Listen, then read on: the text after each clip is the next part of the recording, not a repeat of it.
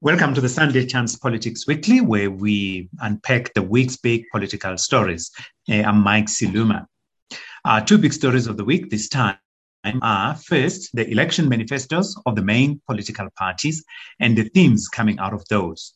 And then secondly, we'll be looking at the Digital Vibes scandal, whose report has just been released by President Ramaphosa. Man, this econ is racist. I've never, ever been a spy. Can the VBS Bank loot? The problem is that pinky. I'll never subject myself to whiteness. Order! I'm listening. Can you have consistency, Honorable Chair? Corruption was an Olympic sport. They will always win gold. This is not a shape. At arms, can you please come in? Point of order.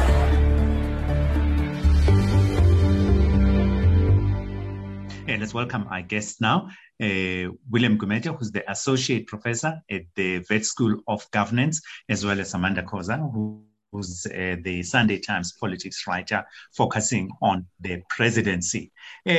Amanda, let's start with you. You have been, observing the election campaign since it started. About a week ago, you traveled with the president to Soweto. You've been observing what the other political parties are doing. How would you say COVID has affected the campaigning so far? Thank you for having me, Bra Mike. It's definitely affected the way parties campaign. Let's start with just the most obvious one, is that there's regulations that are in place right now, which is an adjusted level 2. And that only it controls the number of people that are allowed. So what I've seen with the president or the ANC, as well as other parties, is that it's very difficult to control the number of people that come out to listen to the president, even when he's doing door to door. Even other parties, I've seen this, it's not just the president of the ANC, is that sometimes they will face people who will say, although I haven't seen it, people are very reluctant to open for somebody, whether they trust it or not, just because it's the pandemic. And there's a lot of fears of safety insofar as like people wearing masks. I've seen a lot of instances where people don't even social distance and people, rush to the president or whoever the leader is that's in their community. And then you forget about social distancing. You want to take pictures. You want to touch the official or the politician that you've seen on TV. So you get stuck in this excitement of the elections and the hype that we almost forget that, oh my gosh, we can't, be really in close proximity of one another. What I have seen is that the president of the ANC constantly uses those gatherings to remind people to get vaccinated. He reminds people that we can't be gathered for a long time because we are still in a state of disaster and the pandemic is still with us. Because another thing that they're avoiding is this election campaign, turning out to be a super spreader event like we've seen in India. So it has been very, very challenging. It has, especially as well with the finances. It's very difficult right now for everybody. The economy is not doing well.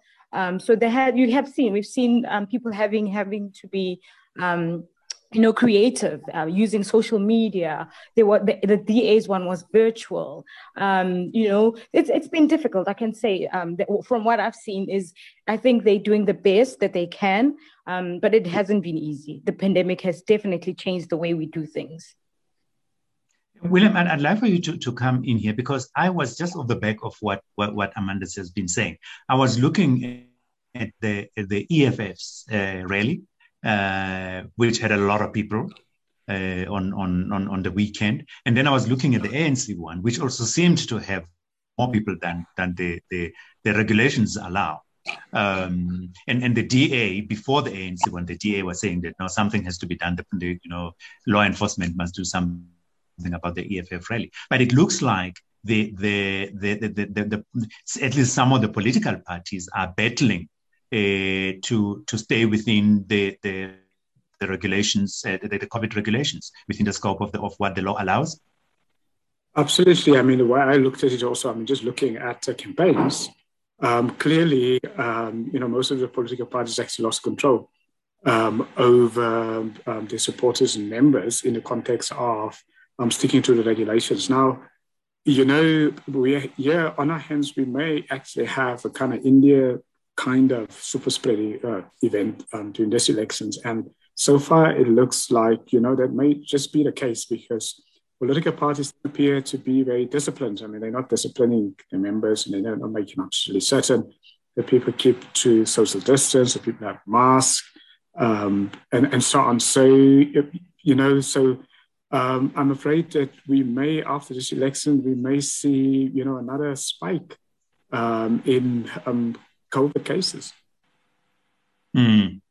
Amanda, so let's go back to the campaign trail. Which would you say are the parties to watch? In other words, who will have the biggest impact on the outcomes?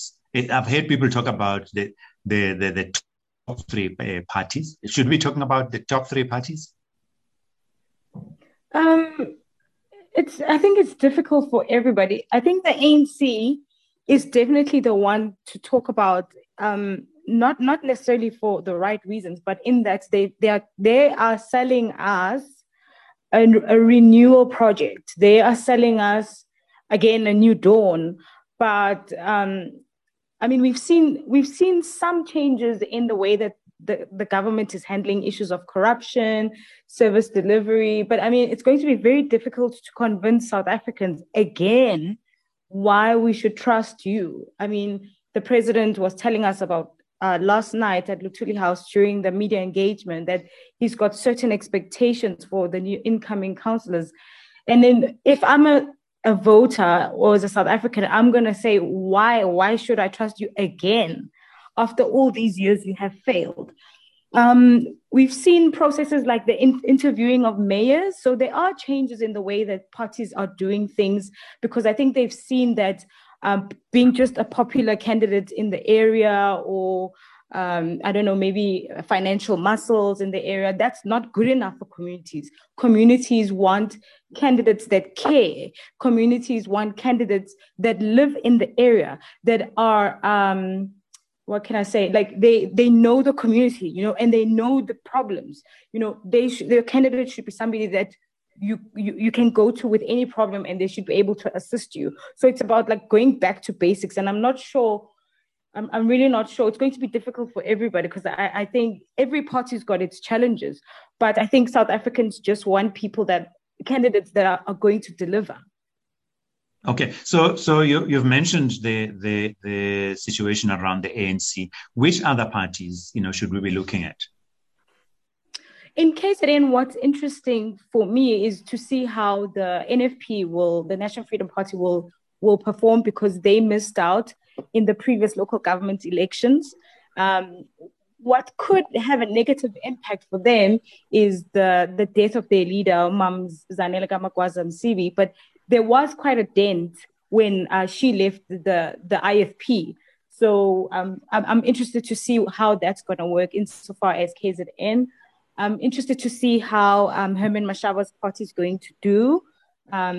They seem to have the money for the posters and the campaign. It's going to be interesting how they do. There's a lot of smaller parties that are coming up. So it's going to be interesting, other than just the obvious ones, which are the DA, ANC, EFF, and the IFP that's dominant in KZN. Yeah, William, Amanda has just been talking about the ANC, the situation in KwaZulu-Natal, but we all know that the ANC has got serious problems internally, including the violence that's happening, among members. Not all members, but the violence that relates to contestation for nominations, etc. Do you think that will have an impact on the showing of the ANC, or whether they will close ranks because now they're going into an election? I think, firstly, this is mostly the most open elections that we've ever had since the end of apartheid. So, so a couple of changes in all of the prominent parties. ANC is under pressure. It's almost two parties.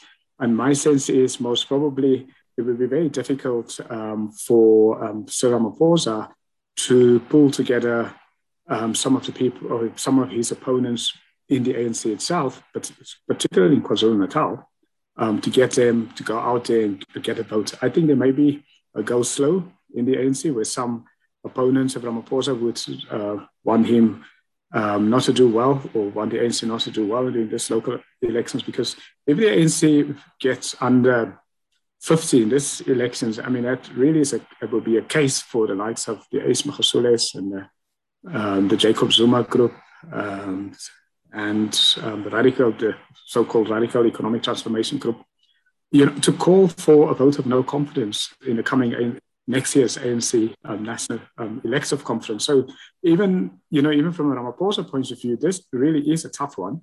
It's going to be a very challenging one. And I think there is going to be for the first time where people actually are not going to may not close ranks, because, there'll be enough ANC leaders and ANC members who want to see the ANC drop below 10%, so they could have a very good case to call for a vote of no confidence in the upcoming elections. But having said that, there's also some really exciting things happening. I mean, it'll be interesting to see how the Inkatha Freedom Party is going to perform. I mean, they've had a very smooth leadership transition, some very credible people, some very respectable people, some very mature speaking people. So it'll be interesting to see whether, they're going to get the vote. And also Herman Masaba. I mean, he brings a totally new dimension to our elections. I mean, how it'd be interesting to see how we would now with his own party. He's not under the DA, doesn't have the kind of resources and people that he has under the DA, how they can perform. But for me, the last of the very interesting would be also the DA is also a leadership change under Steenhuisen. To see actually, are they going to reduce their numbers? Are they going to stabilize it? Is there going to be an increase? And then maybe lastly, the independents. We now have so many independent candidates. How are they going to perform? And there are a lot of potential, of course, in independence. In some countries like Ireland, for example, I mean, they have such a big tradition of independence where you could even become a president on the basis of that you're an independent person, like Mary Robinson, one of the most successful post-war prime ministers of Ireland, who turned around that economy and turned it into a miracle economy, what we call the Celtic miracle. She was an independent candidate and became president. Mm. I'm just looking at the manifestos. I think because the ones that have been prominent, the EFF one, the DA, and the ANC one. Do they give us an indication, would you say, of who they are targeting, or not really? I'm not. It's very difficult. I'm not sure if I can tell immediately who they are. One question that was asked to President Cyril Ramaphosa yesterday, which I found interesting, is that they asked him, are you prepared to be a governing party only in rural areas? And he admitted that while the votes in urban areas were, dwindling, that's not the case. But I think he may be in denial about that, that the ANC still generally gets a lot of support in rural areas for various reasons. But I think in like urban areas, like people are just like so sick of like basic things, streetlights not working, potholes, the rubbish not being collected. It's like the basic things. And I think when we're in urban areas, you have a better understanding of what you expect from your local councillor. So I think it's very difficult to say. It's difficult. William, are you seeing any trends there as to what are the key deciding issues likely in these elections? No, I mean, for me, the trend, just to take over what Amanda was saying, the ANC, I think, is going to become an even more rural party. So after this election, remember the 2016 election, essentially, if you analyze the local government elections, the ANC had become fully fledged rural areas, and which is essentially it's a trajectory actually of other liberation movements also, like in Zimbabwe, ZANU-PF. It was also the case in Zambia. Kenneth Kaunda's party, just as the parties decline, they lose. They first begin to lose the urban votes, the educated people, the middle classes, and then they have a transition phase where they only have rural voters, where they've lost the urban. So the ANC fits into that sort of transition, and then sort of the next phase thereafter. Normally, if you look at the trends and look at the stats from other liberation movements, is actually out of power. After the rural base, you lose the rural base, then you out of power. And I mean, the other trend for me is in terms of, how we can get young people to vote. I mean, young people are now, they are the largest proportion of voters. How are we going to get them to vote? And then for me also, I mean, will people believe the ANC? That it's, the party can still be changed, and there are candidates that the ANC is putting forward, are candidates who will deliver, given the fact that in the past, the ANC and its candidates on the ground have mostly not delivered. And the promises, William, that are being made by all the political parties, how attainable are they? I mean, I guess it says something about our system, because most of the promises really are not credible. So unfortunately, since 1994, our political culture appears to be a culture of making promises which are actually not credible.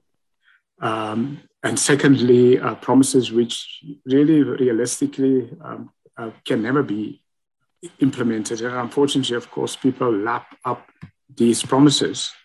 And then these parties who make these promises cannot deliver. I mean, it was interesting. I saw from the DA's manifesto, for example, what they try to show what they have done. Their success stories, and hoping to convince people that if they get into power in more towns and even in the rural areas, they will replicate that. So that is interesting, but but it's also most probably not good enough, because there's something about our politics where one has to sell it a little bit differently. Also, almost, and I saw the DA had, their launch was online, but we still have a bit of an old style political culture here of people want to see the faces of candidates and of the party. They want to see people, maybe they can't touch people, but they want to see them out there. Mm-hmm. And Amanda, is there any indication, when you have gone out into the streets and observe, with the level of interest and engagement, do you find that there's a lot of excitement, or is it more muted this time around? What I've seen I'll speak for the ANC, because not for them, from what I've observed from following the ANC president, is that there's a lot of anger. I've never experienced anything like that where, might have over TV, but just on physically, where the community doesn't care and they're chasing you away. And I mean, just on the promises that William was talking about, I was so surprised. So firstly, when the ANC launched its election campaign in Soweto 2 weeks ago, President Ramaphosa made serious promises, but then I was surprised at the timeframes. So the visit was on Saturday, and he said by Tuesday in one of the communities they would have electricity. So I couldn't believe what I heard. So I decided to go back there to check whether this was the case, because I was like, you can't have, a year of a blackout and Eskom implementing blackouts in a community, and then within 2 days, you're going to do something about it.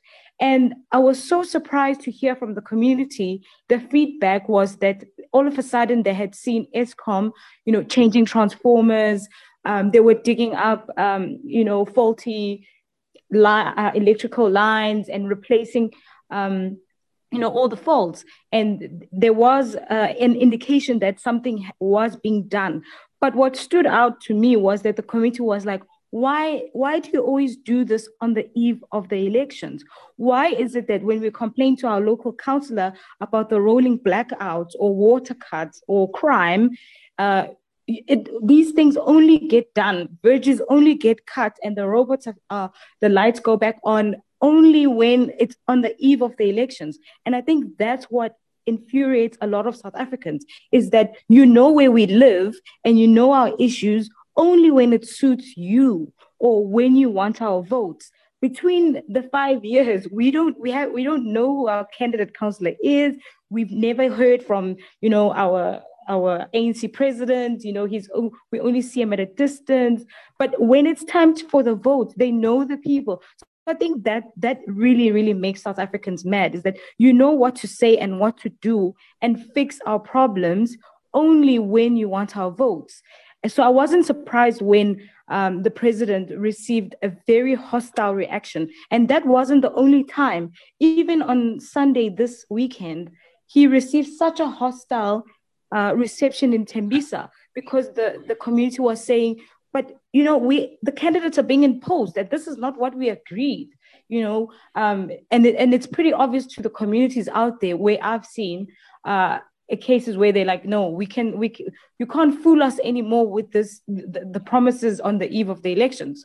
We just don't buy it.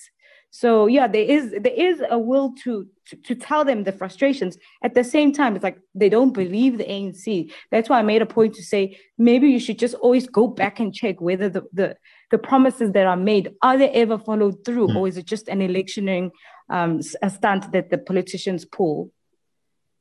Yeah, William, the situation that's just been described by Amanda, does it speak to perhaps a defect in our electoral system?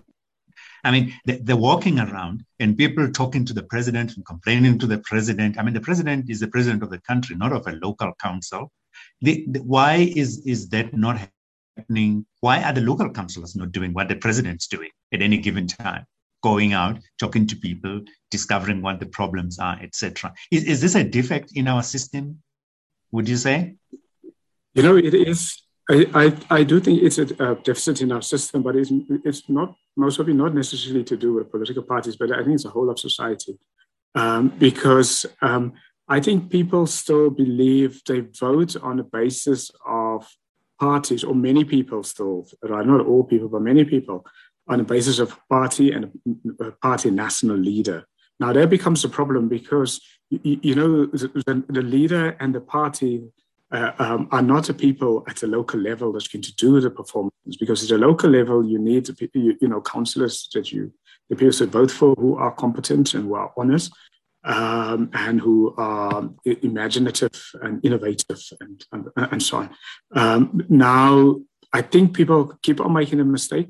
Ordinary people that look, they see there's Cyril Ramaphosa as the president of the ANC, they hear him making promises and so on. And on that basis, they then vote for their local person, which I think is the problem, because your local councillor, ANC local councillor, may not have the capacity at all to deliver anything, and so on. And that really is a problem. I mean, the other part of our electoral system, of course, obviously also that we vote for parties, and the parties come up with a list system.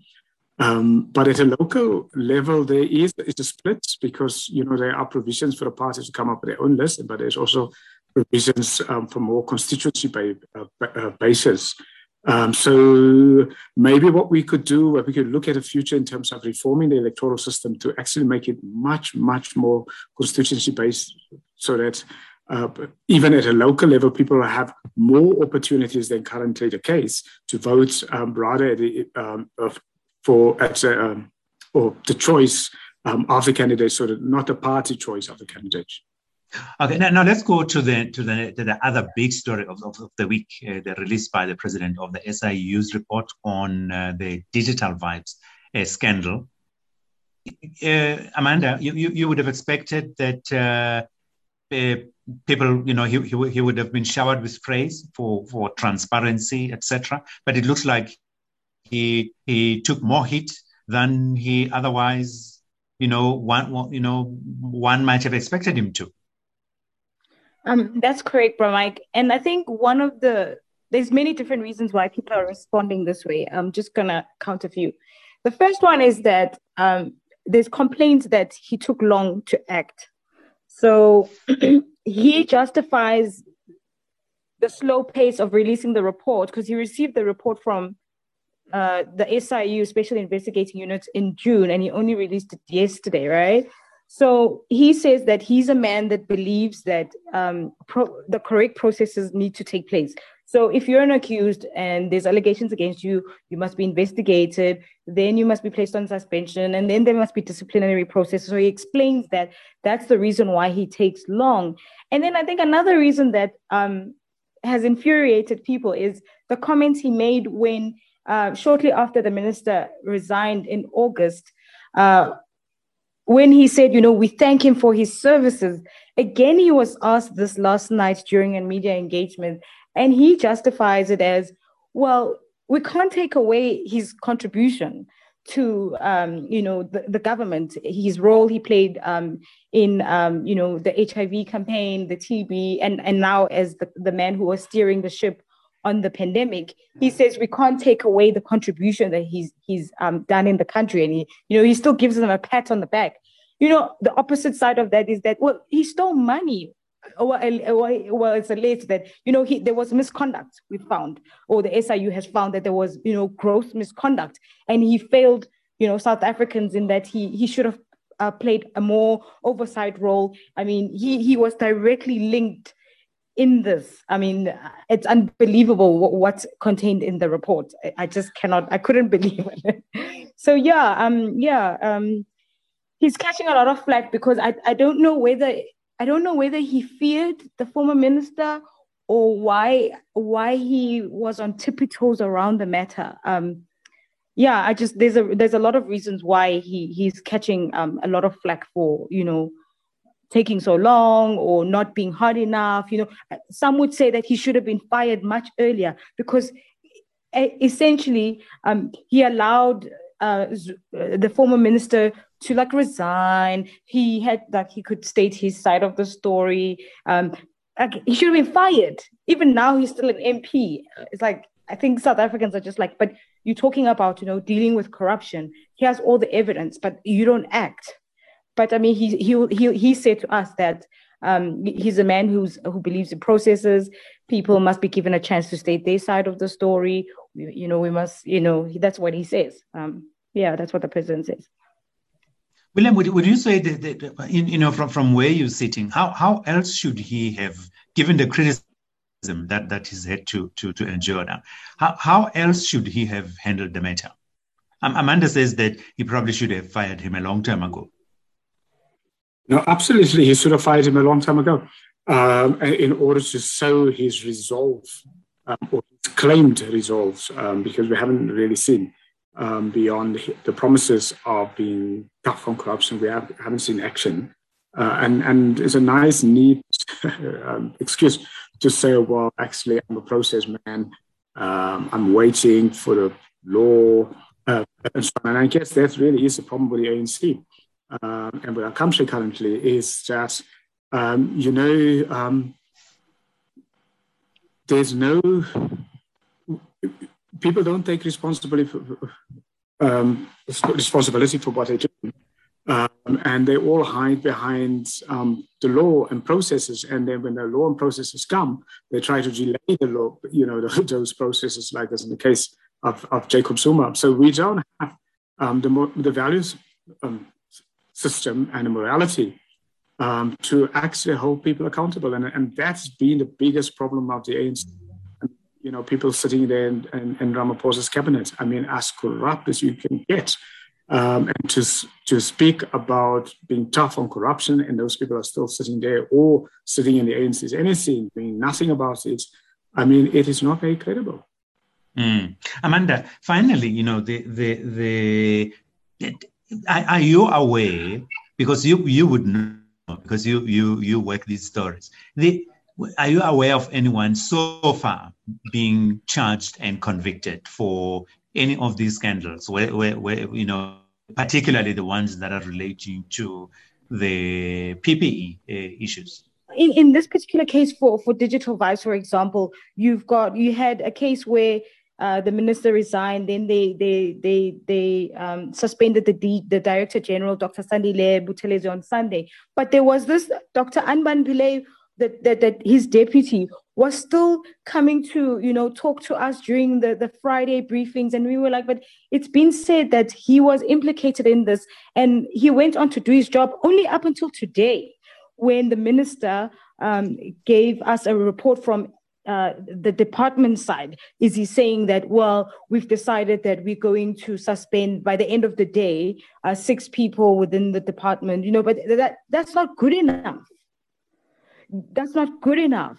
They knew about this, or the investigations, or the first story about Digital Vibes was in February. And parliamentarians in the committee that we sit in for the health were saying, but you've got to act. There's preliminary evidence that shows that there's been, corruption, fraud and corruption in the department, but they didn't act for a very long time. I'm not aware of anyone in this particular case, I would say, because I've been monitoring it very closely, who has either appeared in court.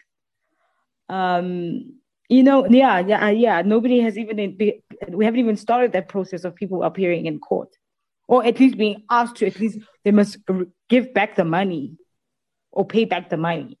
Yeah, we haven't seen that. Instead, there's also money that's just still missing, and they're still investigating. I haven't seen so far. William, does it surprise you that it looks like the wheels of justice have hardly moved in terms of the PPE issue and even with Digital Vibes? No, it doesn't surprise me, because the difficulty with the ANC is that so many people are corrupt in the party, in the leadership of the party, and among the membership. So in order to deal decisively, if the president is very serious about dealing decisively with people, he will then break the ANC itself, which essentially we actually need. But I think, importantly, the ANC is never going to change. It's never in reality going to be tough on corruption, unless the voters decide, to vote for another party or for other parties. So the ANC can lose. Only losing, and we've seen now, not only in Africa or in the developing world, but around the world, that no political party has ever in history self-corrected. So that there is no such an example. I have searched and I have looked, and others have written about this. No party has done that. The only time a party has been able to renew and to change its ways and become more honest and less corrupt was when people didn't vote for it. And now then they got a bit serious. So I think unless we get there, to expect the ANC is going to change really is going to be waiting forever. Okay, I think that's where we'll wrap it up on the Sunday Times Politics Weekly for this week. And I'd like to thank our guests for this week's conversation. Amanda Koza, who's the Sunday Times politics writer focusing on the presidency, as well as William Gumede, who's Associate Professor at the Wits School of Governance. And by the way, you can find a podcast of this conversation on Iona.fm, on Spotify, on Google Podcasts, Apple Podcasts, or wherever you prefer to source your podcasts. Until next time, we still say stay safe, sanitize, wear the mask, and avoid crowded places. I'm Mike Siluma, signing off.